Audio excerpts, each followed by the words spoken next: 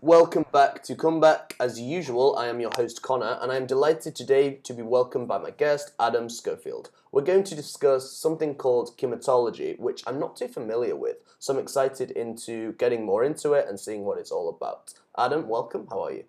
Great to see you, Connor. We used to work together. We did, yeah, briefly almost. Yeah. That's right. I met you in a meeting, I think, first day. Very first day. Where are you from? Manchester. Nice one. Exactly. It was like the straightaway connection. And the guy next to him, I'm still friends with, was from Liverpool. Yeah. So I was thinking, geez, have I moved to Vietnam or what? But then the South Africans, Americans, Australians all came together, and now it's all multicultural again. But you can always tell the swagger of a Manc. You can. So I do at the place we work. Yeah. And he wears like the funky shirts. He's got like the Beatles haircut. Yeah, I know what you mean. Yeah. Straight away, you're like Manchester. Yeah. I guess like this is just before we move on to the philosophy side of things. How has it been, since I guess 2021, 2022? I know that's broad. What's life been like for you? For me, absolutely mental. The hardest time in my life. I'm 43 years old. I've had a pretty comfortable life. I've had a roller coaster of a DJ career. I've travelled to 73 countries. I've always been that outgoing, joyful, bubbly spirit. Loads of friends around. And to be honest, it's been completely the opposite. And I'm actually going to say it's been a blessing in disguise. I've sort of had to reset, reevaluate, redesign my entire life.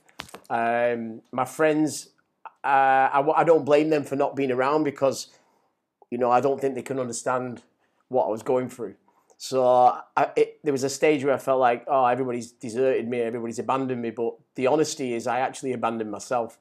So I've had to find that rebalance, and I'm still finding it. But I've been studying something for a long, long time, which became an obsession. And I finally found a little bit of closure, which is helping me now to reconnect with something. That's something some people call it God. I call it energy. So I'm happy that I'm here today. This is actually, I feel like I'm more and more coming out of this darkness. Of I'm going to call it. It was a mental battle. I was fighting demons, and I'm really happy that I can come back and sort of put this down onto a podcast. And thanks for inviting me here. Yeah, no problem, mate. Yeah. And can I just ask you? I know this is deep. Like up until this, point of say 2021, had you a history of say mental health problems? Not at all. No, I mean, I've done fucking drugs like everyone else. I've had, I drink beer. I go out. There's been trauma in my past. I'll be straight up with you. I've had some sexual trauma in the past. What do you call it? Sexual abuse. Sexual abuse, yeah. Which I only started dealing with that a couple of years ago. I watched the Michael Jackson documentary. Yes. And then I realised, well, hang on, something like that happened to me as a kid. But the problem is it happened with somebody that was really close in my family, and the son of that person, the son of the grandfather, is my best friend. So once I realised something had happened, my biggest problem was how do I talk to him about it? I've known him for 43 years, and the person who was involved, he passed away a long time ago. So anyway, I actually just went ahead and spoke about it to him, and I felt this great, massive weight off my shoulder that I'd basically been lying to myself my entire life. And what I did, the consequences of figuring that out, I made myself a life sheet, a timeline of my life on an Excel form. And then I worked out when this incident happened, and then I looked at all the incidences that happened after that, and there was a pattern. And one of the pattern was when I was at school, I was a compulsive liar. My nickname was Billy Bullshit. And I wasn't lying about things. I was lying like, oh yeah, I have Sky TV and I've got double glazing windows, and I was trying to be cool. But then once you befriend the kids and they come around your house and they see it, you're caught with your pants down.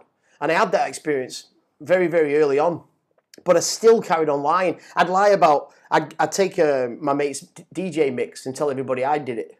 But the funny thing is I ended up becoming a DJ, and I was giving my own mixes out. So in some respects, I was sort of like setting myself up, by lying so much. So the consequences of that is I've now become so honest. Like, I can smell bullshit from a mile away. You can't bullshit the bullshitter. So I'm very thankful for all these things that have happened.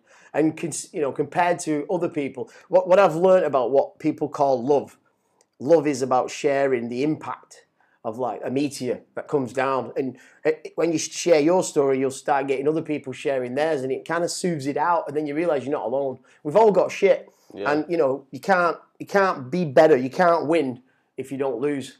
You know what I mean? So it's all a balance. Yeah, absolutely. And sorry to like bring it back, but how did you recognise from that documentary that something had happened to you? Well, I've always known, but I've never accepted it. I've never said like, yeah, this happened. Because now that I've got a kid who's 10, right. If somebody did something to my son, you know, you feel like you're going to do something bad to them. Yeah, so the fact is, I've been living with this and never told. Both my parents have passed away. My dad died when I was 22. Then my mum died when I was 25. So if they'd have been around, it would have been good to talk to them about. But at the time when I figured it out, I felt like I had nobody I could talk to about. And I was working in a restaurant, and I just went into this like real slump where I'd stay in bed all day. I didn't want to go out. Major agoraphobia. You know, how can you say, "Hi, have a nice day" when you're not having a nice day? So it all just started getting on top of me. I kept thinking, is that an excuse for like a downslide in my life? But no, it wasn't. It was a serious mental challenge. Yeah, because you feel like your entire life's a lie. Yeah. So then I started asking, right, what else is a lie? And then I was like, hang on, yeah, you've been telling this story about yourself for ages. It's not true.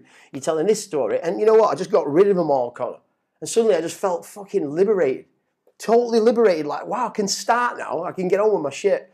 And now I've made this mission to be as honest as possible and cut the bullshit out. That's the hardest thing about this world now, is cutting through the bullshit. And I'm a master at that. You know, you take a lot of flank from people who are saying, why are you talking about this alternative theory? Because the truth speaks easier, and you don't need to question the truth. It's a feeling. And there's so much like controlled, I'm going to call it's mass psychosis. People are being told one variation, but they're not questioning an alternative. I've figured out that alternative by sticking with this thing for so long now. It's finally come round. It's going to start rewarding me. It is rewarding me already. All right, I don't know why. I've been figuring out why I was selected for that, but the story I'm about to tell you will make sense. Okay, yeah. And when did you start exploring this, if I may ask you? When did this begin? So this chematology thing. Yes. Well, I didn't even know it was chematology. So what happened, 1998, I was working for a bank in Bolton. I was doing like telesales. And I met this guy in there called Dave. Nobody else liked him. He was really like hyper, but I'm also really hyper. So when we had our break time, it was like, you couldn't imagine how much everybody enjoyed the breaks, because we were on the phone all day, 6 hours a day on the phone, cold calling. It was horrible.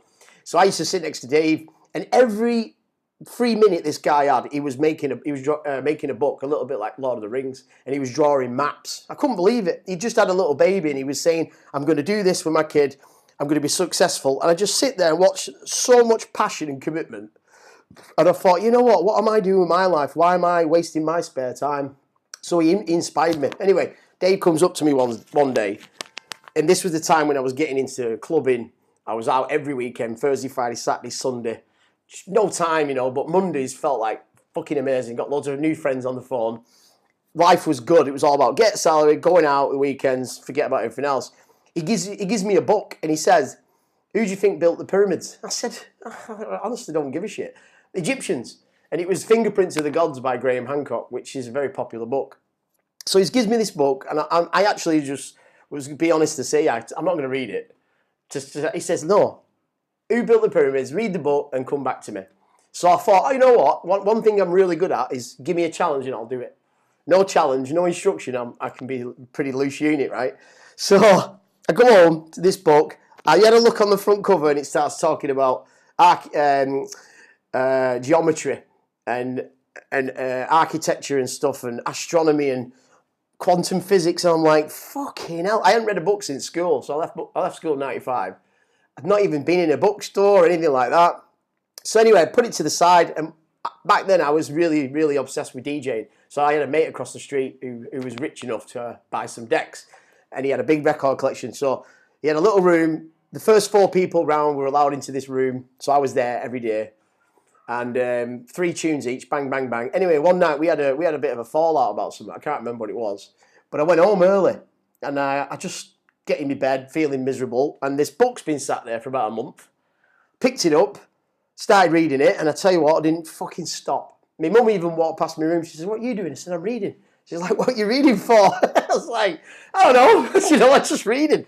And this book, the pages just spoke to me. Suddenly, all this geometry and stuff, in my mind, then it all just started making sense. And there was all these missing pieces, and I thought, fuck, who did build the pyramids? Because it certainly wasn't that 45-minute class that we did at school. That's all they covered, didn't it? 45 minutes, Egyptians built the pyramids, that were it. There's the Sphinx. And I also remember those PG Tips cards you used to get. They had like the wonders of the world. Yeah, and I used to have the pyramid card and the Sphinx card. I used to carry it around. I used to stare at it for ages and think, what the fuck is that? So anyway, I read this book. I give it him back and I said, fuck you, Dave. I can't answer the question, but I'll come back to you. I went to the bookstore and I got like 7 books. And the key for me was that I went and got books that argued this opinion, this theory. Right, I didn't stick with that one theory. I thought, I'm going to be non-biased, not left or right. I'm going to have a look, what's he saying, what's they saying. What I found is that anybody who was attacking these theories, to me, they didn't have any logic to back it up. It was just like straight out pseudoscience bullshit. And I'm like, okay, but what about all that work that person's done? If it were bullshit, it'd be over in 2 seconds. But they're still going on this thing, right? So I've got questions and I'm not getting the logic for the answers. So I started leaning towards getting more books that were opening my mind to this new paradigm shift. So I got all these books, and then suddenly I have to order a bookshelf, and then I'm filling up my room with books, and I stopped going out for about a year. I didn't go out, I didn't go DJing, I didn't go drinking. I just started reading all these books, and I thought, this is absolutely amazing. I've gone from this book, Fingerprints of the Gods, to learning about metaphysics, geometry, ancient geometry, sacred geometry, into quantum physics, into mathematics, pi, and I'm thinking I never would have been interested in any of this, but I'm on a mission to find something, and that something is what I've been trying to figure out.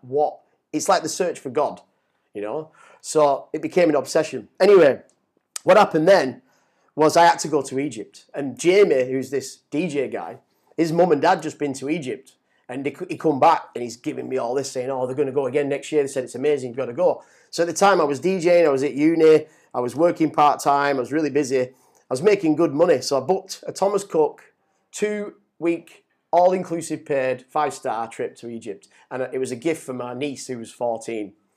And this was a year in advance. So that whole year, I paid it off. It was like $5,000. It was a lot of money. Yeah. I'd never, ever done a package deal, but I figured I want to do it all, you know, see everything, the balloon rides, the lot.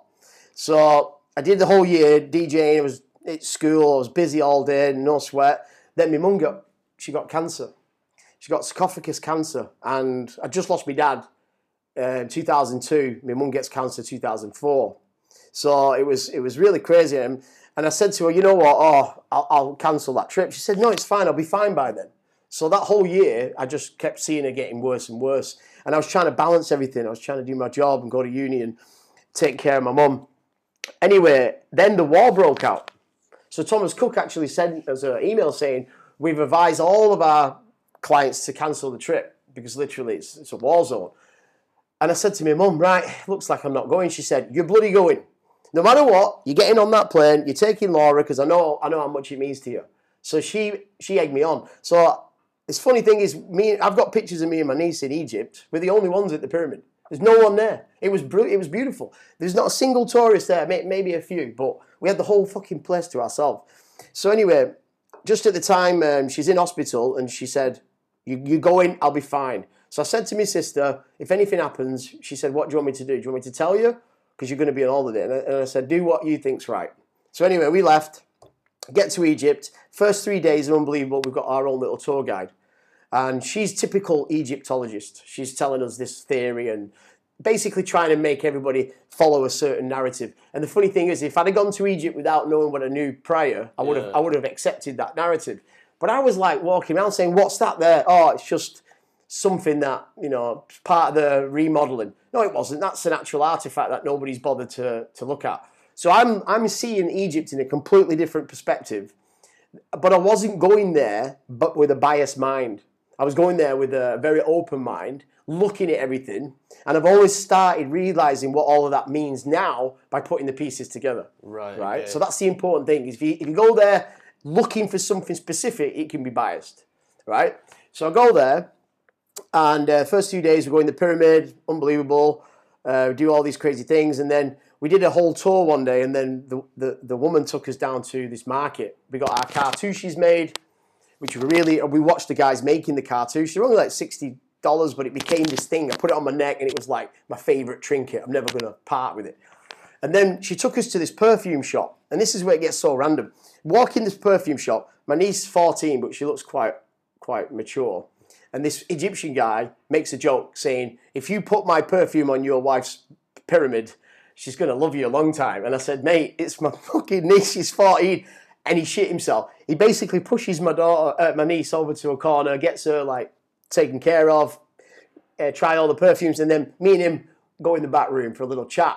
And he says, look, I've seen your tattoo. So I've got a tattoo on my arm. Yeah, this tattoo I got from the second book I ever read, which was The Orion Mystery by Robert Bauval, which was sort of interlinked with Fingerprints of the Gods. And he had this theory that the pyramids were in line with the Orion's belt. So that was the first sort of theory that I had.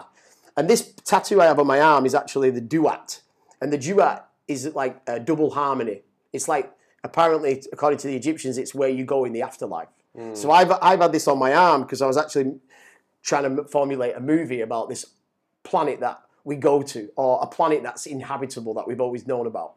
So I go to Egypt, and then when I got there, I'm thinking, fuck, I hope this means what it means. I hope it doesn't offend anybody. But you see, nobody talks hieroglyph. Nobody reads hieroglyph in Egypt. They speak Arabic.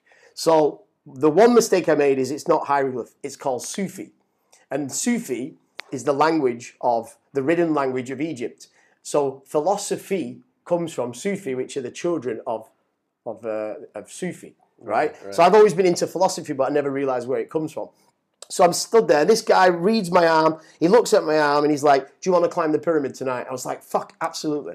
How do I do that? So he's telling me he's got a dad who's in the military and I pay him $100, he can go up the pyramid. So he said, I'll meet you at the Mina House. I'm staying at the Mina House. If you know Egypt, it's the most important place where all the writers stay. Don't tell a word. I'll pick you up at 5 o'clock. Buzz it. So I take my niece home. We're in the restaurant talking. And I mentioned it to my niece. I said, you're going to be all right in the hotel. You stay in here. There'll be nothing wrong with you. I'm going to go and do this thing with this guy. Okay, no worries. And as I'm telling her, some guy overhears, an American guy overhears, he's with his son, and he starts interrupting me and asking me and pestering me like, I want to climb the pyramid as well. So I'd already gone against what I promised the guy not to say anything, right? Yeah. Anyway, I get nervous. So I'll take her up to the hotel. I get changed. I come down. The guy pulls up 5 o'clock, and this American guy is right up my ass, asking me questions. I said to the guy, look, I'm not doing it. I'm off. I've heard bad stories. If you get caught going up the pyramid, you get shot. He said, don't worry. I've made a different decision. I'm going to take you to meet this guy. So I get in the car. The American's banging on the window and everything. I get in the car with a stranger. I'm not with my tour guy. This guy takes me into the middle of the fucking Cairo, where basically there's a view of the Sphinx, and we go into a house that's got no furniture in it. It's just concrete walls. There's a fire burning in the middle, and there's a big shisha bong. There's no one in there walking. And next thing, there's like 12 guys come in, all sit down, Egyptians.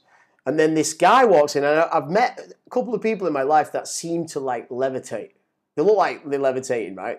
Probably not, but they're so light the way they move. This guy walks in. He's wearing the Egyptian robe, and he's got the hat. And he comes right up to me, and he looks me in the eyes, and it was just unbelievable, the power. And he said, welcome home, salam alaikum. And before we even get to sitting down or anything, he said, your father is right behind you, and he's always been there. And I hadn't mentioned my dad once to anybody. So I was physically sick. I puked right there on the spot. And I felt so embarrassed, and he told me to sit down, and I felt like I was sitting in my own puddle of puke. Yeah. So I just sat down, and I thought, I'm gonna deal with that later, right? And then he engages with everybody, and the first thing he says was, time is an illusion. And from then on, Connor, it was like a 4-hour download of the most insane information. I couldn't process it. And then he turned to me and he said, your mother's also sick. And I said, yeah. His name is Hakim, and Hakim means the wise man, right? So he said this to me about my mum. She's sick. And I said, yeah. And I actually felt like crying. And he said, I'm going to send her some energy. That's what the Sphinx is for, to send energy. And he said, she will know. And I was just absolutely speechless, right? And he carries on talking. And then randomly, my phone goes off.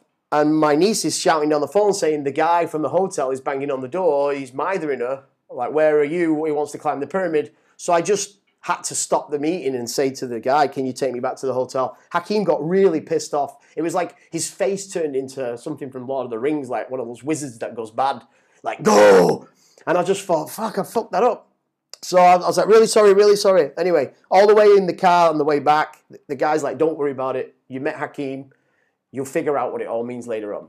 Drops me off. I get to the hotel. That guy's buggered off. My niece is just sat there watching TV. I was like, shit, I could have stayed there all night. Anyway, I didn't feel the same person from that moment. And I had a pyramid view. And I'm looking at the pyramid and I was just buzzing. My body was resonating. And I was thinking, did I smoke something in that shisha? Do I feel like, even my niece said, are you all right? It's like, no, I'm feeling like higher alert, right?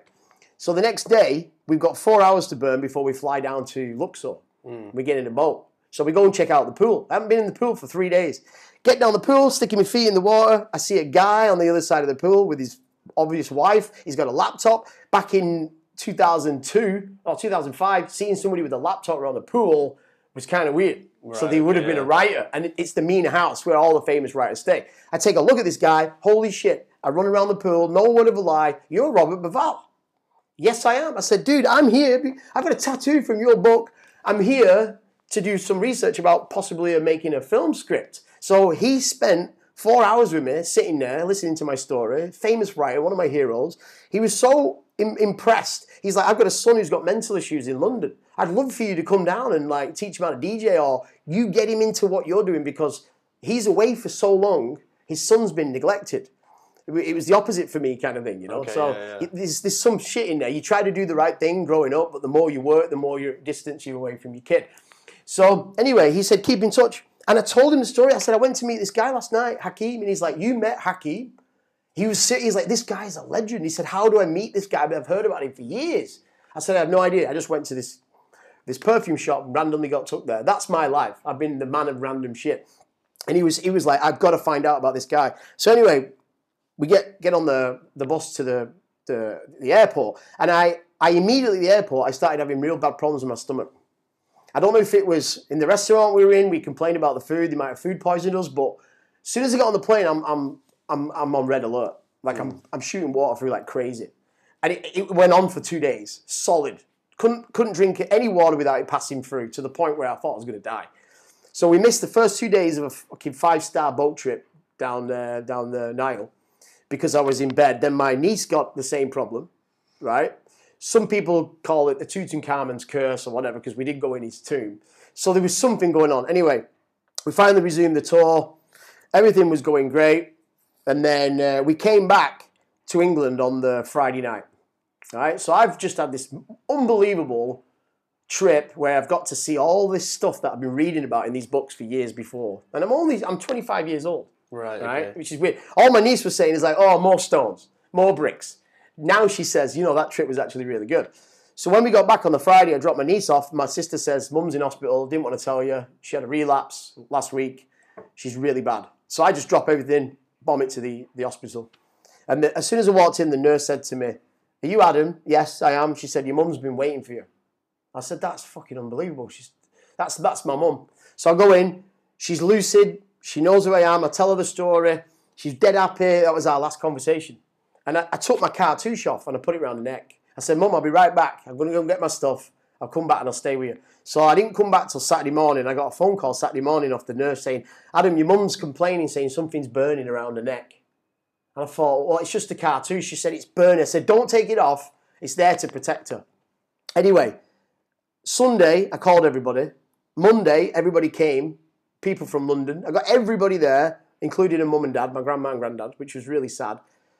And then on the Monday, she was so doped up, right? She couldn't move. That's what they do, morphine you up, right? Getting ready for your brain to die. She's so morphined up, we're all sat there, and then suddenly, no word of a lie, she just sat up in the bed, and she opened her eyes, and she looked right at me. And all I could think about was Hakeem saying, she will know, I'll send her some energy. And that's what I believe he did for me. And that's why I've been on this journey ever since. There's magic. There's my proof of the magic, right? He said he sent her something through the Sphinx and it gave her the energy just long enough for me to get back and sort that shit out. Then she passed out. We called the bell. The nurse came in, tried to explain to her. She said, there's no way your mum just sat up. And we all said, yes, she did. You know, it was like Exorcist. It was weird. Anyway, she died the next day, Tuesday morning. Okay. So just enough time, right? She died peacefully, and it was a very sad thing, but it was also a very wonderful thing as well, because you grow. And I believe nothing dies; it only transforms, right? So since then I'm now dealing with. I've got no parents. I'm living in their house. I'm trying to do a degree part time. I'm working part time. All the house is paid for, but I can't cover the bills because I'm only doing part time work. So it all got a bit on top of me. Started getting stressed out. And then one day I just remember I was watching Discovery Channel. And I'm just thinking, I'm always wondering if Hakeem had ever met Robert Bauval. And then one day it was the Pyramid Code. It's on YouTube. Check it out, the Pyramid Code. It's 5 parts. Hakeem's in the Pyramid Code. I haven't seen this guy for years. And I've seen him on TV and thought, he's real. That's the guy. I've got physical proof this guy is real. Don't forget, he lived in the slum. He wasn't going on the internet. He didn't have a phone and all that. He was a fucking 90-year-old, wisdom keeper. So I see him on Discovery Channel like, there's Hakeem. It was like, wow, I could have been on any channel, but I was on that channel at that moment. Then I started watching this thing. Halfway through that, there's an interview with Robert Bauval, but they're not in the same shot. Right, okay. So I'm assuming they finally found each other. Wow, after that conversation I had with Robert, he's tracked him down, and now Robert's going to get to know what Hakeem's theories are. The crazy thing is what I was listening to at the time with Hakeem, I had no idea what he was telling me. It was all just coded downloads so fast, right? And it took me all this time to process it. So what Robert was telling me and what Graham Hancock was saying back then, that's changed now. I've allowed my mind to change, and they have as well. But I've changed it completely, right? And I think that's an important message to everybody, is to allow your mind to open, right? And accept this paradigm shifts. We are very well established in a narrative that it suits a certain direction, and I'm not for that. I'm all for like being open, as philosophy should be. So I see this, and then I just got inspired to basically sell my house. So I joined Couchsurfing, and I promised to go around the world and write a book. I actually became the world record for Couchsurfing. Yeah, I did see your article, when you showed me. Yeah. I planned to do 5 years. I sold up and then just went travelling, and I contacted loads of Couchsurfers. Back then, there was only 100,000 members. Yeah. I became a nomadic ambassador, and I just went travelling. So my blog started at nothing, and it reached 16,000 readers. I had a website. It just snowballed. Yeah. I was invited to all these like interviews, newspapers. I was DJing as well. So I just felt like, wow, this is just like building itself. But the problem is like some areas the internet was so bad I couldn't like upload. I'd be some days behind. I was using like Zoomla back then, so it was all like back end. It's not like now where you have a phone. Yeah, I was using a fucking like Sony video camera, a Canon camera. I was carrying DJ shit around. It was like 100 kilograms of shit, mobile, completely nomadic. So anyway, I did this because I wanted to show the world. I wanted to show my parents the world through my eyes, and I also had a lot. I wanted to go and see, because I realized reading books is one thing, but when I went to Egypt, I got to feel it. So I was like, right, I'm going to go around the world, but I was mostly interested in going visiting all these ancient sites. And every single site I've ever been, I've always had that same feeling, a feeling of resonation, right? It's just like, it's weird. It's you can't explain it, but once you get it, there's a reason for it, because they're all built on these geomagnetic sites, right? Which are usually basically, it starts with 2 rocks that lean on each other. And under that rock, there'll be like a triangle, a space. And that, with the geomagnetic energy underground, which is caused by seismic movement, it comes up and it hits those rocks, and it kind of makes a circle of energy inside that pyramid. So that would become the basis of all the temples. The people would go there to heal themselves, to pray. And then over time, they've been built into temples, but the focal area always remains the same. That's, if you look at Stonehenge, the original was 2 slabs of stone. They're still there in the middle. So anyway, I start traveling. I go and do all that, and then I ended up coming to Vietnam. Cut that story short. Came to Vietnam because I was burnt out. I was done. 73 countries, changing money every day, changing friends, languages, moving around. It was very tiring. I loved being nomadic, but it really it'll hurt you. So was this over 5 years? It was supposed to be 5 years, but I actually got drugged and robbed in Argentina, which set me back money-wise and mentally. And I broke my crucial ligament in the Galapagos. Then I broke my knee bone in Ecuador. I was in Ecuador for 8 months recovering. So those 2 delays kind of set me back. And then I got worn out. When I went through the Caribbean, I was kind of worn out. And then I got to Canada. And then I started thinking, look, I've got to be smart here. I wasn't really making any money. But I was DJing, but I was spending it. So I wasn't thinking about the end game. I was thinking, how long can I do this for? And what's the plan when I finish? So I started thinking about settling down. Anyway, I was going to go from Canada. I was just going to go like Australia or something. Then I saw Anthony Bourdain in Vietnam. And that triggered me to go to Vietnam. I just was like, I'm going to go there. And I got to Vietnam. And I got a job, got a new set of friends, and I needed to settle down. So within a month of being here, I was literally set up. And yeah, I just thought, all right, maybe I'll stay for a bit, and then I tell you what, in a nutshell, I'd got what I needed out of that trip. There was no point in carrying on. Right. Okay. It was it was more of an ego thing then. I've met people who've been around the world about 5 times. One guy's a teacher. He goes in schools and makes shapes out of balloons. He's been around the world 5 times doing that. He's happy to do that. But for me, I had to stop, right? Because don't forget, I was couch surfing. I had no independence, really. Yeah, of course. So anyway, that was that. Did what I did. Got to Vietnam. And then the whole time I was very conscious that I was always looking for Hakeem on the internet. But that was when, Google was in its infancy. So I could never find him. Nothing ever came up. And I was pissed off. I was trying to find something online. Like, is there any website why is this guy not known? Why does nobody know him? To me, he's the most fascinating person in the world. And, he was he's a guy that did tours around Egypt. Loads of millions of people have met him. But he'd do his tour, which was completely separate from the whole Egyptologist theory. So anyway, it was recently, when I was in Vietnam, I protected this cartouche, by the way. Some bugger just decided to drive past me in Vietnam and pull it off my neck. Right, okay. And it felt like that was the last piece of my mum. And it really sent me under. But as much as that was painful, that was also one of these lessons where I finally got rid of these material things and started working on the inner.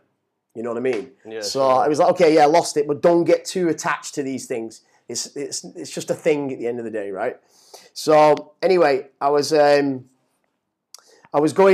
to my mate about this guy Hakeem just last year or year before that, before lockdown, and he just Googled it because I've been doing it for so long, I just give up. He Googles it, and this website comes up, Chematology, and it says Hakeem passed away 2008. I had no idea. Well, he calls it Westing. So in chematology, there's not even a word for death. Everything's a cycle, right? So I start looking into this website. There's not much information on there, but there is a picture of a guy called Stephen Melher, who was basically the only student of Hakeem who's managed to publish 2 books. So I need these books now. Because I've been on this trip, but there's been pieces of this thing that I've been trying to figure out which have been missing. So I ordered 2 of these books, sent them to Vietnam from Cambridge. A friend of mine bought them. Both books, couldn't get into Vietnam. Got sent back. Why? Twice, because of the content. Okay. Right? They kept saying the address was wrong, but it's bullshit. So in the end, I just said to me, mate, I should have done this at the beginning. I said, mate, just scan them, send them over and I'll read them. So that's what I did. And I actually read the second one first, which didn't make any sense. Then I got the first one. Then I've just reread them both again. And it's everything that Hakeem was telling me in that room, but I didn't have the maturity to process it. So now I'll be like, wow, holy shit. Like everything it all matters. It's all there for a reason. If you're focused on something, with the right intention. So anyway, I contacted this Stephen guy. I said, look, you don't know me, but I told him the story of Hakeem. He's a famous writer. I don't expect you to reply to me. He did. He replied to me, and he asked me a couple of questions about, to make sure that I was telling the truth. I said, oh, this was in his room when I was there. There was a picture on the wall. And he said, yeah, that's about right. And I said, I guess not many people get to go to his house. He said, yeah, you're very lucky. So Stephen got to spend all his time with him and became a student of chematology. And this guy, Hakeem, was like an architect. He was a geologist. They've all studied multiple degrees, right? But they've also studied metaphysics, which is really important. So like basically the science and the archaeology and all this Egyptology, they're all closed off to what they can say and what they can do. And that's a big problem for me. You're seeing that more and more now. There's a lot more censoring and stuff, right? Because they want to keep people in the dark to what's really going on. And I actually think there's good in that. There is. There's a lot of good in that. Because what I've discovered recently, I'm not going to go too conspiracy, but if you want to know the secrets to the world, you better have the stomach for it because it's brutal. It's like you have to change everything you know. What did Osho said? He said, to learn, you must first unlearn. And that's exactly right. So anyway, I get some answers. I had a paradigm shift. My mind's completely opened up. So I start reading hieroglyphs like properly. So the hieroglyphs are this ancient the Egyptian writing, but they've been misinterpreted, right? So what Hakim did, because he grew up in Cairo, he grew up in the tunnels, that was his playground. So for 90 odd years, he's had access before it all got cordoned off. And he's part of an oral tradition from the Cometians that's been passed down, he believes, 60,000 years. So there was basically a master civilization, an ancient civilization, 60,000 years ago, called the Cometians, and they were split into 42 tribes, and it was called Bu Wizza. That was the whole area, Bu Wizza, and it's actually called the Black Land. The reason they settled there is because of the soil. It was able to generate crops from the Nile, the up and down of the Nile. So what he says immediately in his talks, he talks about there's no such thing as linear evolution. We've been going around in cycles. So what these people, what their sort of routine was all about, the first cycle for them was something called the Keper, which was the dawn, the raising of dawn. And it was depicted by the scarab beetle. And the reason for that is because you couldn't tell if it was a boy or a girl when it was born. So at the beginning of the day, it could be boy or girl, right? So this is a cycle, which was about from 60,000 to 30,000. So it's the time of when we're opening our consciousness. That's what would have been happening to all of life. Similar to, bacteria and water, how it evolves. Right, okay. So then the second stage was called Ra, which a lot of people know as the sun god. And Ra was depicted by the ram because it's stubborn, right? Like the heat of the day. So it's like that. We're stubborn. We've learned our consciousness, and then we're sort of like making irrational and rational decisions. We're stubborn. We're not wise yet. So this would have happened around 30,000 years ago. So the mindset and the advancement, the knowledge would have changed. And then the third stage is called the Un, which means wise man, and it's depicted by a wise man. Then the fourth stage is the Aten, and that's a wiser man. But then what happens in the fifth stage, which is apparently the stage we're in now, that's called the Amen, which is Amen. And this is the darkness or the hidden. So we've gone from like the consciousness to our most wise, advanced, fully aware of everything, using all of our senses. Apparently there's 360 senses. Now we've only got 5. And then we go into this darkness. And we do it for a reason, because that's the cycle, like day to night. So these Cometians, they've been following this cycle for all this time. So what was the big shift in me then is that, everybody talks about the pyramids being tombs. I've been inside the pyramids. They're not tombs.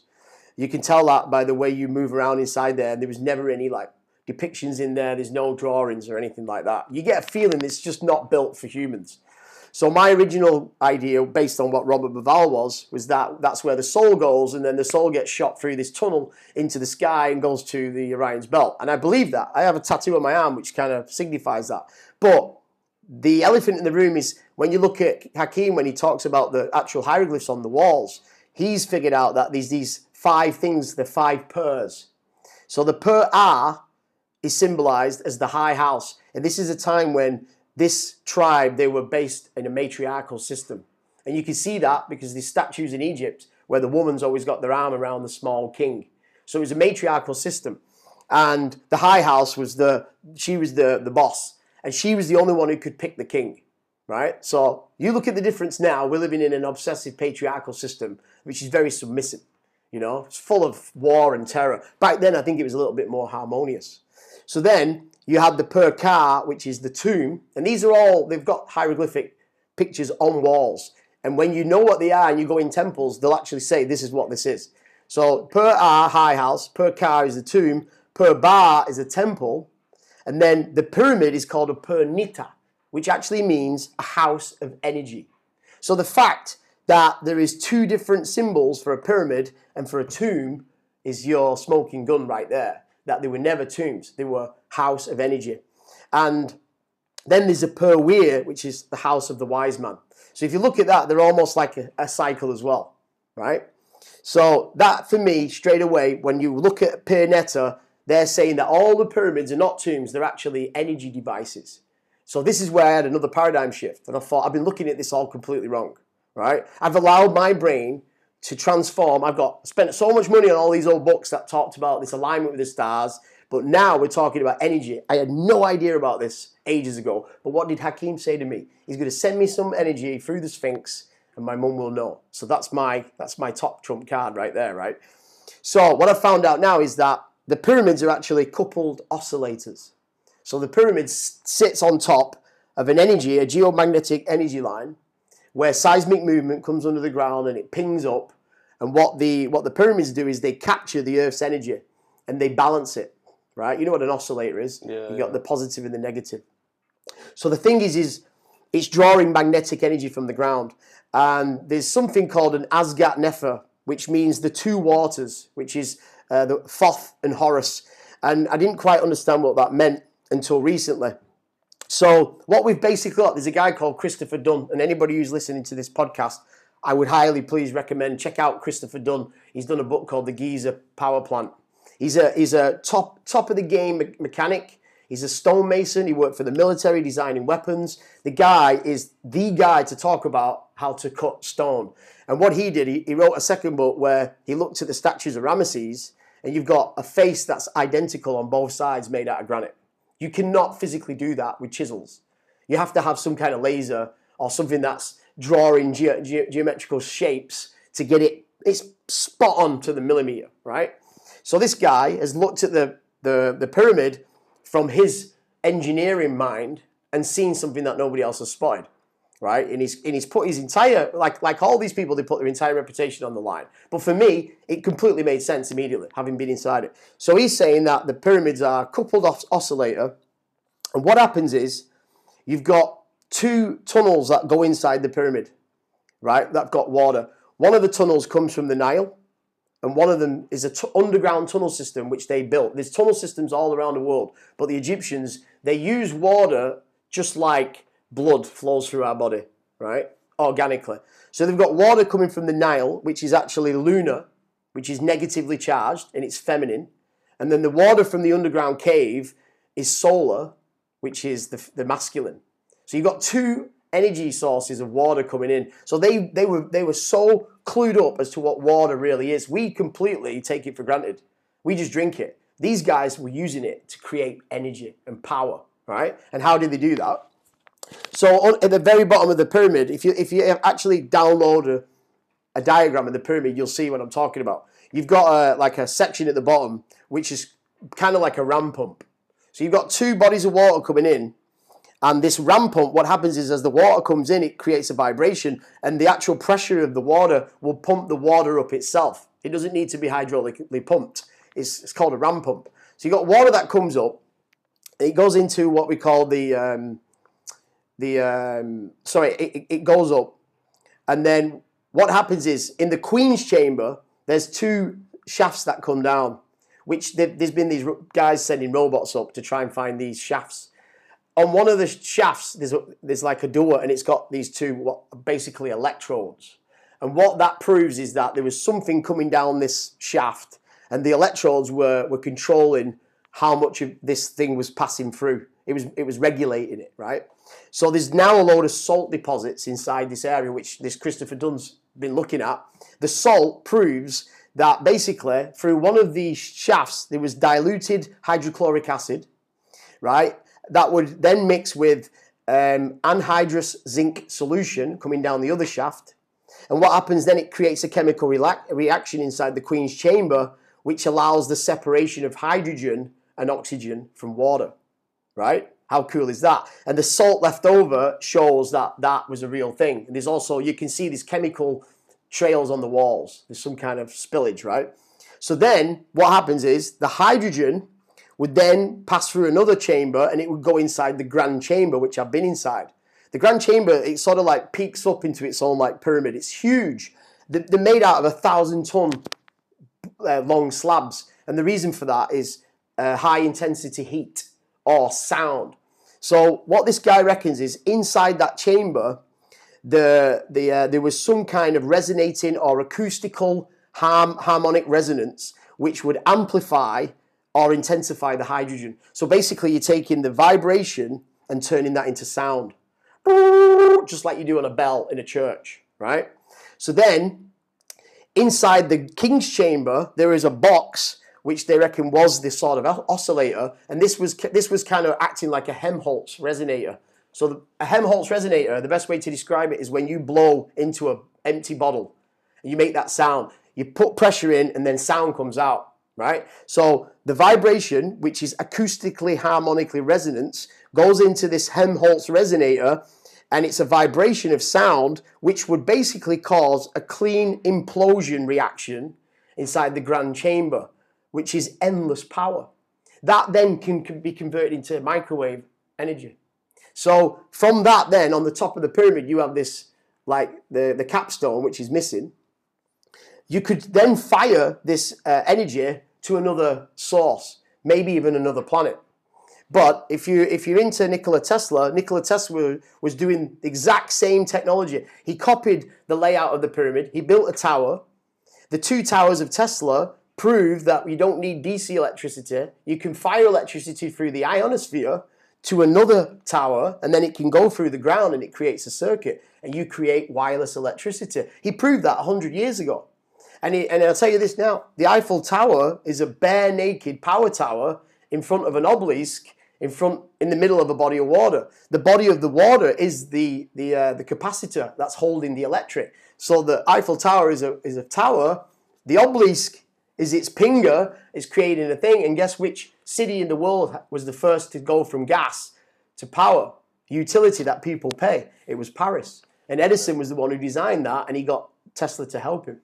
So what we're talking about here is we could have had free energy, but instead it got put into the wrong hands, and we ended up paying for it. What sort of wrong hands? Like who? Well, Edison and the corporations, JP Morgan and all these guys. So everything that, Edison said to Tesla, I want you to build me a low voltage generator, but I want high powered arc lamps on the street. So low power because he doesn't want to pay for the power. Tesla said, I'll give you all of that for free, because he'd already built a model of the pyramid, which was the Wyndenshaw Tower in Long Island in New York. What he was doing was pinging that to the Eiffel Tower, and he was getting a circuit. He could hold light bulbs without cables in the middle of this circuit, and they would light up, right? So everyone's like, fuck, this is crazy. And now you'll see in the next few years there's going to be wireless electricity. They're already rolling it out. You'd be able to put your phone on a table, it'll just charge itself, right? I do believe Tesla, Elon Musk, has been using this. All the patents of Tesla got robbed. And now what we're seeing is that these Tesla cars they don't need to charge up. They're already charged up because this energy is all around. It's the magnetic grid all around us. And Tesla always said, who scratches the cat's back? I've got a cat. Cats, they're always like, they're feeling the same energy. And the reason cats purr is exactly what I'm trying to tell you about this coupled oscillator. They're tuned in to this frequency. We're not. We're on a third density vibration. So what they reckon is that based on, there was something that inside the pyramid, something happened a long time ago. There's evidence inside the king's chamber of an explosion. The floors are bent, and there's actually burn marks on the wall. That's why you're not allowed to do flash photography. But Christopher Dunn managed to take some photos and saw all these burn marks, and they tried to clean the stone, but the burn's gone into the granite. It's changed the colour. You can only do that with high intensity heat. So imagine you've got a power station that's all running nice and whatever, and then something happens and it explodes from the inside. If you look how the pyramids are all connected, the step pyramid in Saqqara and Djoser, this like on the corner of the pyramids, it's cracked.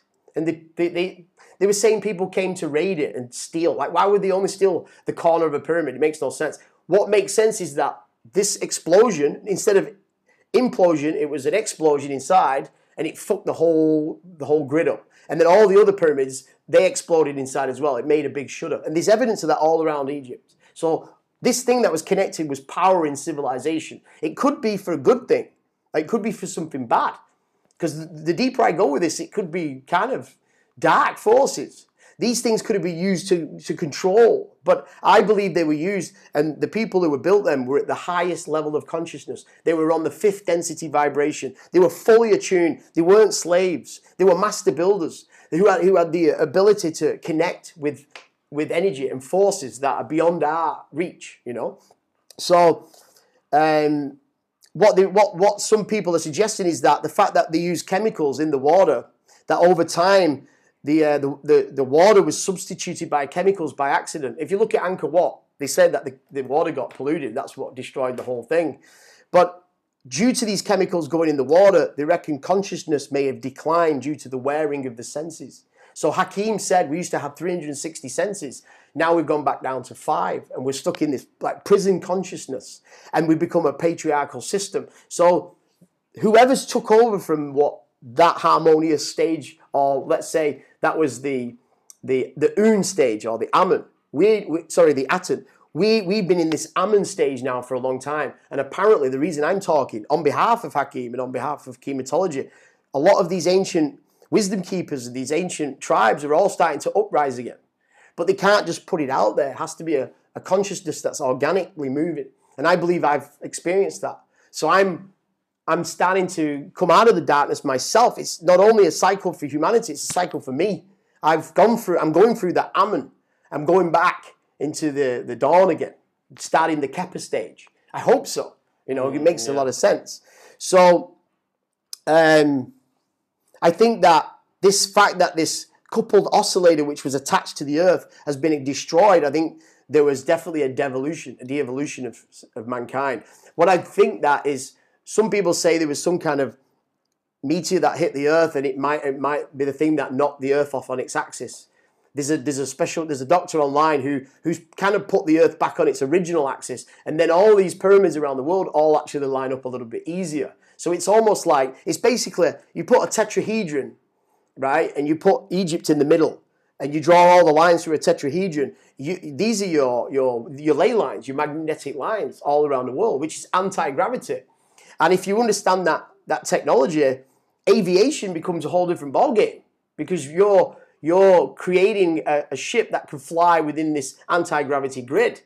So it's like you know, the first time you ever saw a boat on a river that was wireless, we used to play with them at like the theme parks. That was a Tesla invention. It was, you know, 2 towers with a battery pack. All you've got to do is make sure the tower is at equal distance to the amount of power that you're putting in the boat. If you overpower it, the towers are too close together, you'll blow the boat up. But by doing these 2 towers, you could do it yourself, 2 towers by the side of a river. You'll get the connection of AC electricity without any cables, and that boat will move on the river. That was Tesla. That became torpedo technology.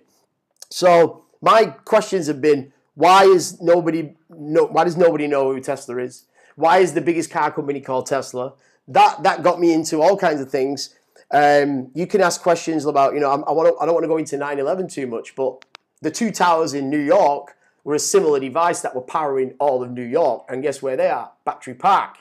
The fact that the 2 towers went down, they then built 3. Why would you have 3 towers? More energy. And the thing about that whole area, Tesla's tower was in Long Island, which is just up from New York. What you've got there is you've got that massive river that comes all the way around New York, and it leads to the Niagara Falls. Niagara Falls is pulling hydropower, and that's a continuous line of energy that goes all around the world. It's like a snake. And that energy, wherever you build these towers, are always next to a body of water, because that water goes up and down, it fills the pumps underneath, and it causes that pressure, you see. So in Vietnam, what have we got now? We had the Bitexaco, then we had the landmark. And when they were building the landmark, I said ages ago, I said, I bet they put something on the top of it that looks like an electrical tower. And I have a friend of mine who was a project manager on that, and I actually asked him, why did they put that thing on the top? He said that was a completely different company, as was the people who did the groundwork. He only did the actual structure. And apparently they did it for the height. I cycle in the morning around there, and I've seen that thing sparking, like it's collecting energy from the sky, right? Now, just go and have a look around there the next time you go down to Landmark, and you'll find 2 things at the bottom, which is a structure, an art sculpture, 2 pyramids. Don't you think that's a bit weird? That's what you mean. It's very weird. So where's the landmark? Right next to a body of water. I even said they'll build a VinFast supercharging thing underneath that, and they have got one of them. And you know, the crazy thing is, where Tesla's tower used to be that was destroyed, Elon Musk has also got a Tesla supercharging power center there, because these are all built on specific areas of energy, which, you know, you can go back to the Druids and all the ancients, they would go there because it would be vibrating, it would heal you. So, you know, the funny story, like the Lord of the Rings, is crazy. If you put Nikola Tesla's name into an anagram, it actually comes out as Alas Tolkien, right? Which could be a coincidence. But I started watching that now, like the Lord of the Rings, the power of the rings. Stonehenge was a ring.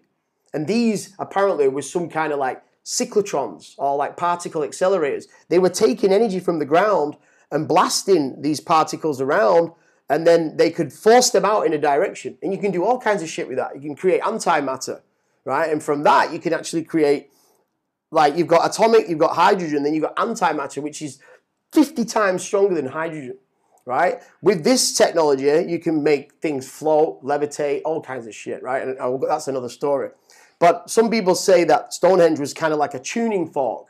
A vortex of energy is coming up from the ground, and they're using this for whatever reason. You can go into all kinds of things, but there's a reason they built them. How did they move these giant stones? In all of these granite, you've got quartz. And if you electrify and magnetize these stones, the mass, the density goes down, you can make them float, right? Literally, you can make them fucking float. So we've got one book on gravity. Now, just imagine that book was wrong. Imagine if that book's part of this narrative that's supposed to keep us in the dark. And gravity is a whole different ballgame. Even scientists that can't explain what gravity is, it just so happened that an apple fell on this guy's head, and then a year later he's got a book, and we all adhere to that. But if you've got the technology to be able to break out of this normality, you can do anything you want. And that's what I'm saying. That's where we can be. And it's not about getting there. It's about going back. You know what I'm saying? So Lord of the Rings, the first one is called Fellowship of the Ring. In one of the movies about Edison and Westinghouse, it says, "He who has power of the rings controls the world." I think the rings are these vortexes that are based around the world. And noticeably, they're all at these ancient temples. And noticeably, they're all where all the last wars have been. Afghanistan and Lebanon. They've gone in there and destroyed, like Iraq. All these places that had very old cultures and museums full of these artifacts have all been destroyed to get rid of the evidence, right? So he who has power of the rings. What's the second of the Lord of the Rings? It's called the Two Towers, the Tesla Towers. The two Tesla Towers are actually in Young Frankenstein, Gene Wilder. That's what brings Frankenstein alive.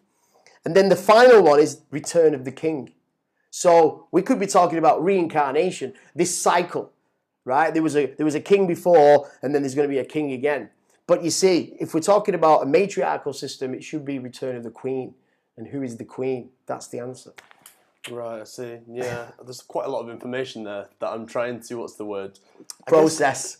Process first of all, and then try and like summarize like for my next question. So I suppose where I'm trying to go, because obviously there's quite a lot. I'm not really sure how to phrase. How are the pyramids still pivotal today? From obviously all those years ago, from what you've just told me, how do they perhaps shape us nowadays? Well, they're still resonating energy. Okay. So what they reckon it was, there's quite a lot of pyramids along the Nile, and they all had a different function. So there's one area in Saqqara which is almost like a hospital, and what you can do, you can go there, and there's a stone where you can put your head inside the stone, and then just off the side of that there are a set of these steps that kind of form its own little mini pyramid. So what the job was, if you were sick, you would go and stand on one of these steps, depending on your illness, depending on what step you stand on. And then the physician would put his head inside this like space, and apparently you could get a hologram of the internal of the body, and he could find where your pain was.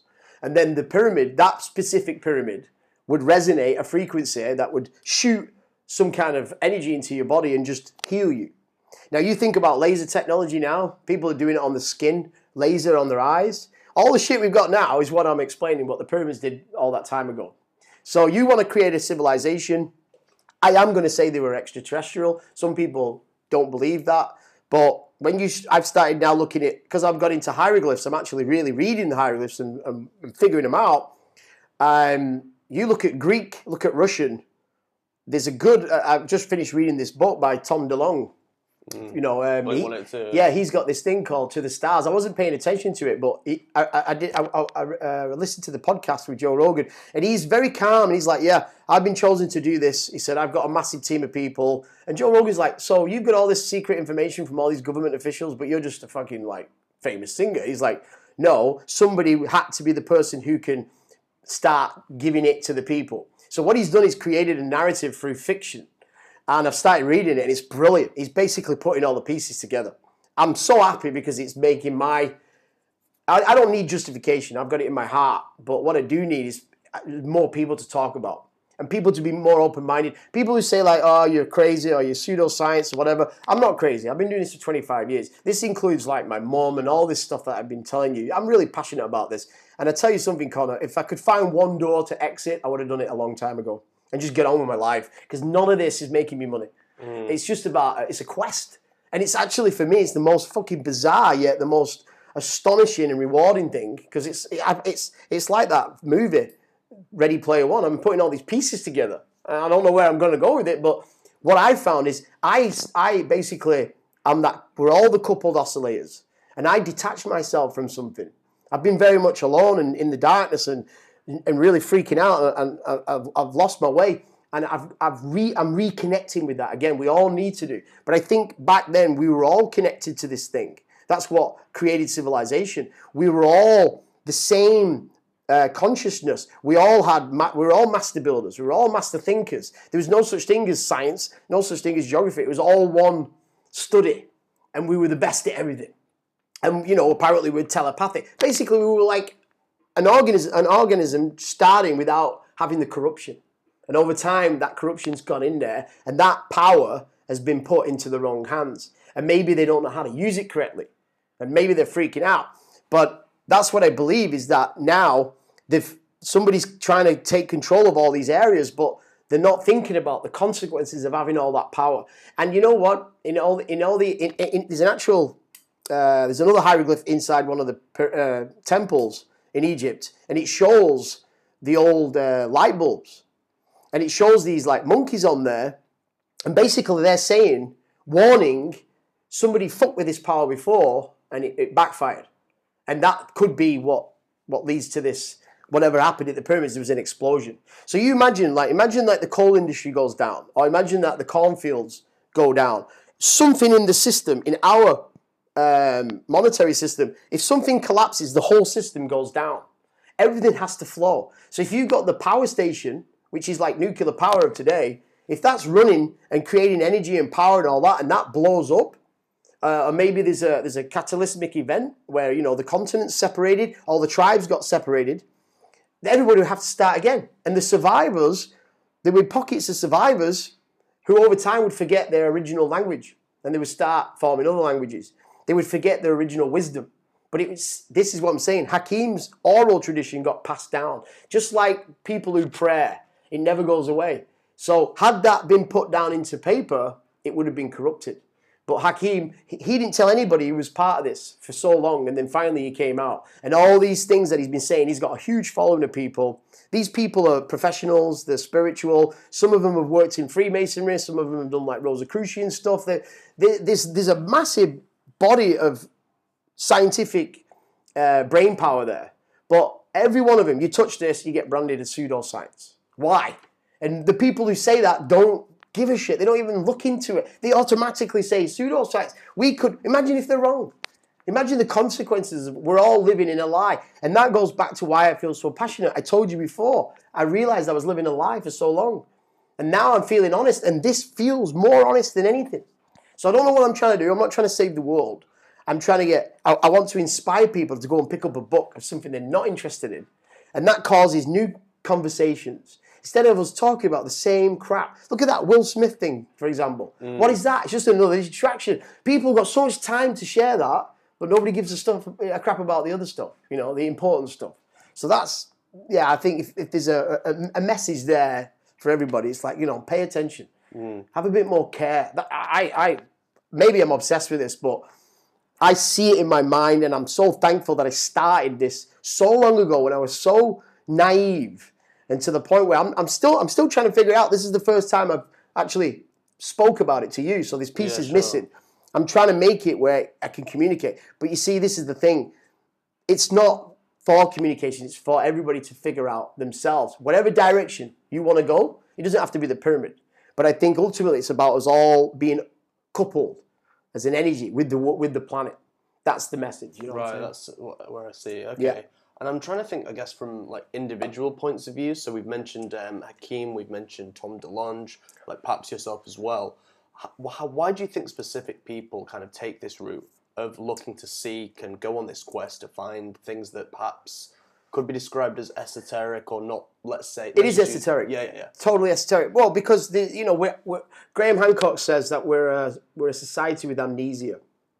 So when you're reading a book about history, if it's all wrong, how am I supposed to face my son and say, oh yeah, by the way, everything you learn is bullshit? I can't do that. So if I can be part of anything, for me, it's just ask questions. Everybody who talks like me about this, we say, go and do your own. I'm not going to say research because people get really nasty about that. I say go and do your own homework. Go and look into it. And there's so much you'll learn from it. It takes you down so many different directions. I read books about psychedelics, even though I've done it, but I actually went and read about it. And if I do a psychedelic now, I sort of know the process. I'm not a doctor, but I've learned about the human body, the mind. I'm also like you. I took my traumas and started studying the brain and patterns. And then if I see somebody who's in trouble, I try and help them. Last time I got in a fight, I didn't get in a fight. I could have got in a fight. I decided to buy these two guys around in the pub. Told the waitress, buy them 2 beers on me, and I left. And it was the hardest thing I've ever done because I used to be a fighter, right? Mm. And I was biting my lip, thinking I should go back and knock him out. Anyway, I left. Next day, I saw an Irish guy, actually worked the same place as us before.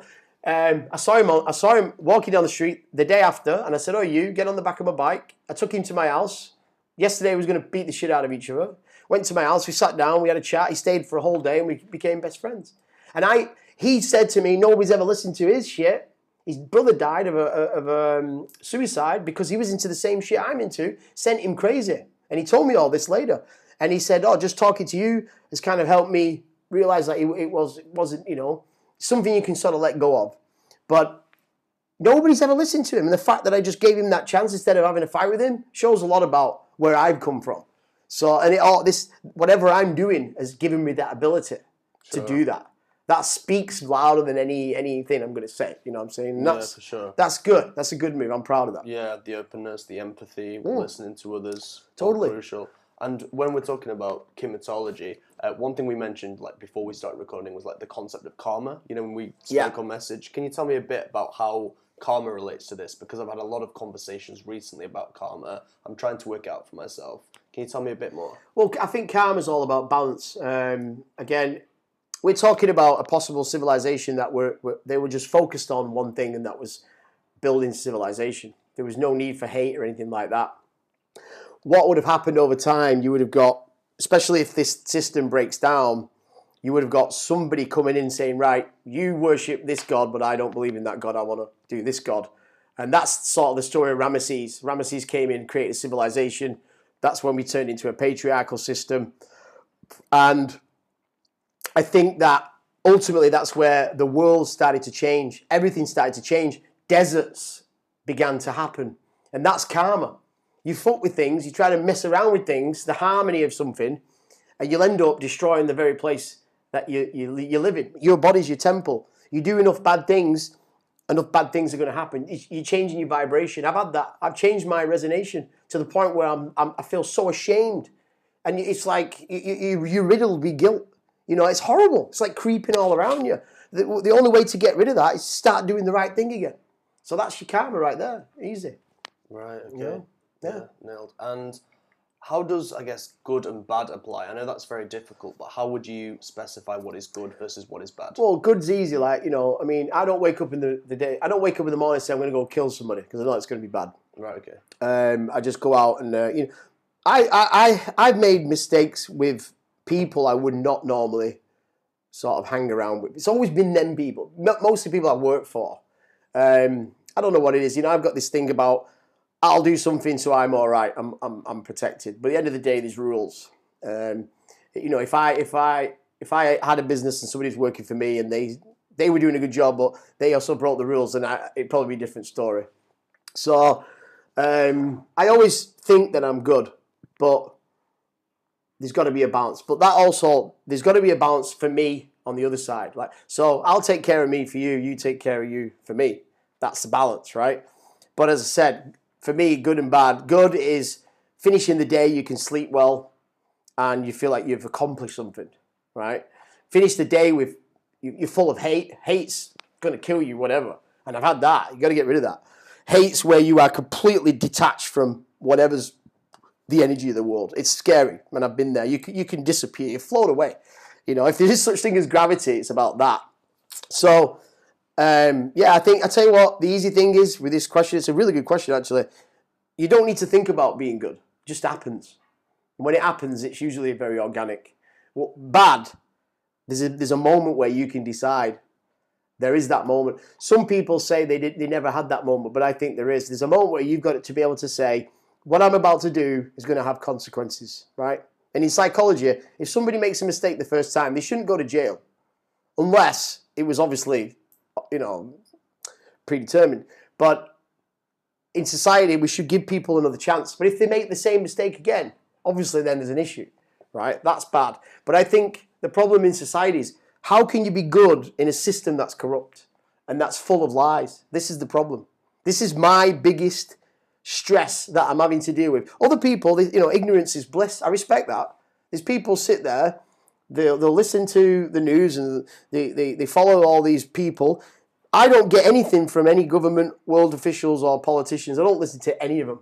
None of them make books or podcasts that are interesting. It's all the other people that have got the answers for me. And these are the ones who are free-spirited, who want to, level it all out and say, right, let's start from this. How's about we start being honest? And for me, it starts with the pyramids. The pyramids are not tombs. Enough of that shit. They're not. And my dad always told me, respect your elders. And that's true. So the greatest fear for me now is to find out, if all this comes out, and to find out that whoever built the pyramids, it was for something bad. Like it could have been suppressing these energy lines and actually brainwashing people, and these things could have been used for that. But I don't believe that because the ingenuity that was created inside the pyramid. And the maddest thing with all this is that all these things around the world, they come and they go. We've had to go into the geometry to get the answers out of the pyramids. These people were so far ahead. They would have known it would have come to that. You can make the Bible. The Bible was changed many, many times. I'm not religious, but I've actually read the Bible, and there's a lot of really truth. There's a lot of truth into that. But there's also a lot of corruption. It's been manipulated a bit.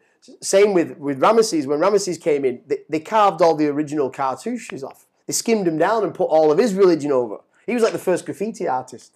So all I'm saying is, if we're going to be good, we're going to be bad, whatever, we need to be honest. First of all, and I am trying to be as honest as I can, and I'm just asking for another opportunity in life, and I'm going to do it right. I'm still a little bit lost right now. I'm having issues with figuring out how I'm going to stay in Vietnam. I'm doing jobs that I don't really enjoy. I'm sort of like, should I go home? Should I go and see my family? But I've got my son here. It's really difficult, but I'm still alive and I've still got my health, so that's good. That's definitely good. Yeah, I know what you mean. You know what I mean? And I know this might be tricky, but how do you stay happy and positive and optimistic when there is this kind of sense that there might be corruption out there? You know what I mean? For me, reading and learning has been the greatest stability. Honestly, I read books that will give most people heart attacks. But I balance it out. I'll go and read a book about something, then I'll go and read a book on how to make money, which don't usually work. But no, I think I've had this focus and this mission. I shouldn't say mission, this quest, and that's kept me on my toes. It's great. It's like being a kid all the time. But I am I'm 43 now, and I'm in a real stage in my life, a cross section where I'm like, what am I going to do now? I was DJing for 25 years. I'm a really good writer, and what I really want to do is do a podcast like you, but I want to take it to the stage. I saw Bill Bailey here. I thought it was brilliant. Bill pulled out pieces of paper and read his poetry And I thought, see, that's my issue. I can't remember all my poetry because I do poetry as well. So what I figured, if I could go on stage with a giant book, that might inspire people to actually read, for one. So I've got all these poems. So my idea is to sort of tell a poem and then tell people why I wrote that poem, to give them, because my poems are quite complex. Right. Okay. And then instead of paying for a ticket, you can help by buying a book. And I've got the book. I need to lay it all out. And I've got a friend who's going to illustrate for me. But at the back of this book, there's a spare page saying your turn. So I've got this idea, concept, get on stage. What I've had to do is really just start being very careful about how I'm delivering this, because I've definitely been guilty of almost, just smashing this on people. The best analogy I heard was, in life, it's like you're climbing a ladder, and you get to the top of the beanstalk and you see this like whatever, and then you shout down to everybody, look at the state of this, but nobody can see it until you move your ass. So I've been shouting down to everybody, you're going to see this, and it just freaked everybody out. So back off, let everybody go on their own little thing. If somebody wants to come and ask me a question, they can. You don't force things onto people. That's really hard when you've got all this information. You're sort of like, I can try and change the world with this. I can at least show you that we're being lied to, right? So there could be other consequences though. Is there a reason why we're being lied to? If you've ever studied like the Epic of Gilgamesh, that's a really good example where, at the end of it, he's sort of wanting to be a god. And they say to him, well, okay, we'll let you be a god if you do one thing. All you got to do is stay awake for 7 days. He says, yeah, no problem. So what they do is they bake a fresh loaf of bread every day. And when they come back, there's 7 loaves of bread that have not been touched, which means he slept the whole week. So they said, if you want to be a god, you got to stay awake. See, you humans can't do that. And I thought about that. I thought, yeah, there's some things that maybe we should be left in the dark. But I will not allow my child to listen to that story that the pyramids are tombs. They're not. And there's no way I've made up this shit. And the guy that I met, Hakeem, bless him, unbelievable resonance. That guy has been withholding that wisdom for so long because he knew nobody would listen. But for some reason, I'm sat here with you after he's passed away, and it's coming through me. And I think that's what Yoda says about the disturbance in the Force. My disturbance is to get people resonating again for a very positive and good way. Right, I see. And how often do you think of perhaps if you weren't fascinated by the pyramids or anything else, like how often do you think, what if life was just different and I kind of just took like a normal ignorance is bliss path? Like, do you ever think about that? Not really, no. I've never been like that. I mean, kids used to run away from me in the street because I'd be coming down the street like I just had 100 Haribos, full of sugar, full of energy. I've always been this massive power, and for me, it's the hardest thing is to slow that down.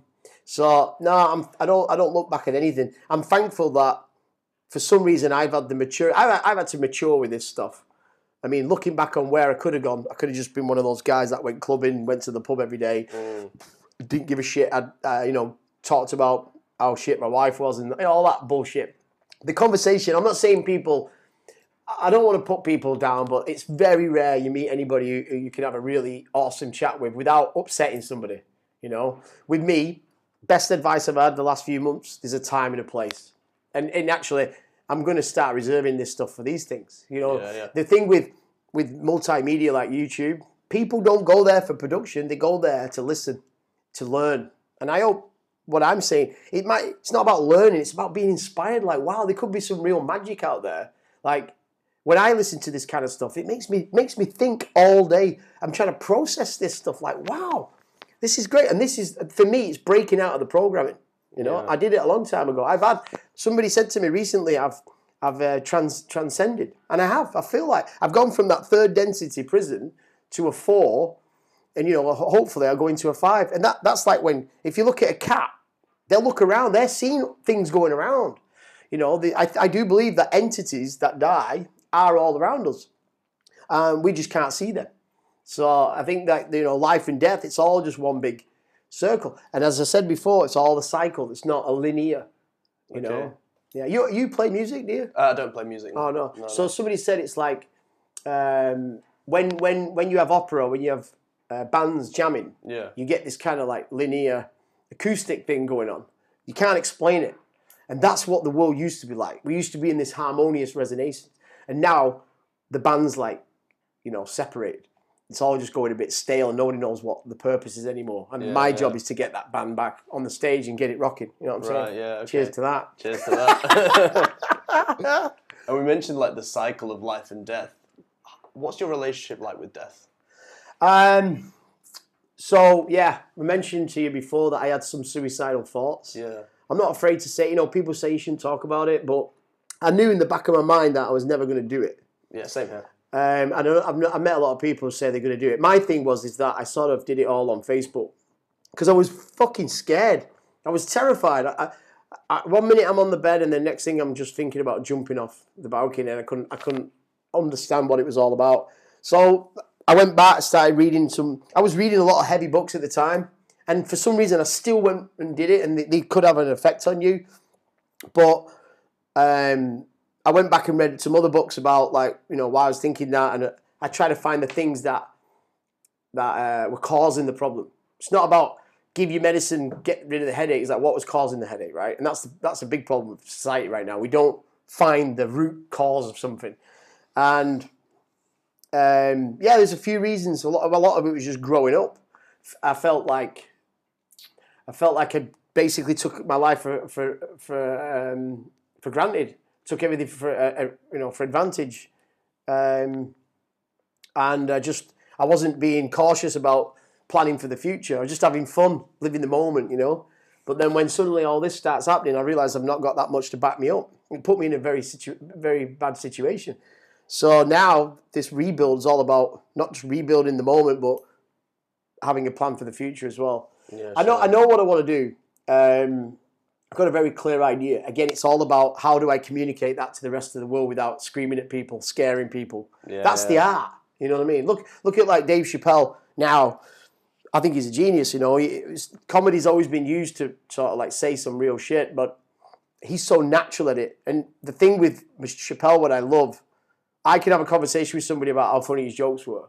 I can have a conversation with somebody about what all of it means and how it all links together. And that's where I'm at in my life, trying to piece it all together to put it into an ambiguous form of communication, look like Shakespeare.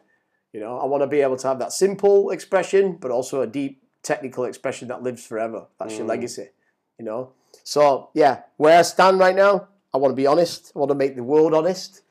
I want to make the world happy again and make the world good. Excellent. Yeah. Into the light, not the darkness. I'm done with that. The Amen stage is over. Yeah.